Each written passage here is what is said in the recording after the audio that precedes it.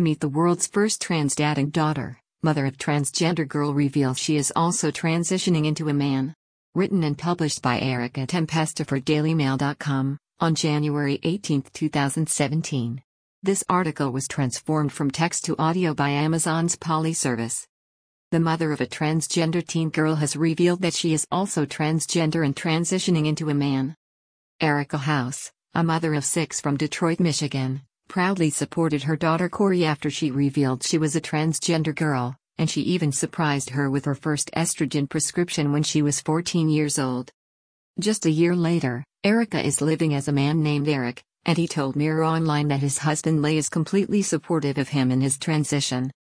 Eric came out to Lay in 2015, shortly after their daughter's own transformation from boy to girl, and he eventually told his daughters Chelsea, 22, Kaylee, 14, Corey, Ellen, 8, Willow, 6, and Savannah, 4.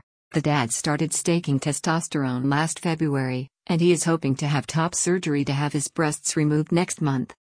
Although he said it was an awful secret to keep, Eric noted that his loved ones were awesome, and it was almost like nothing really changed. As for his husband, Eric insisted that his coming out has positively affected their marriage. "Our relationship is actually stronger and better than it ever has been in the 10 years we've been together," he said. Eric's daughter Corey was 11 years old when she came across a video of transgender YouTube star Jazz Jennings and realized that she was transgender. However, Corey was unaware at the time that her mother was also coming to the realization that she was transgender. "It was in that moment that realized she too was born in the wrong body. I finally feel complete for the first time in my life," Eric said of coming out. According to Mirror Online, Corey and Eric are believed to be the world's first parent and child to publicly state that they are both transitioning. In 2015, Corey reached online fame when her now father Eric filmed her heart-wrenching reaction to finding her estrogen prescription hidden behind a couch cushion after 2.5 years of waiting to begin hormone therapy.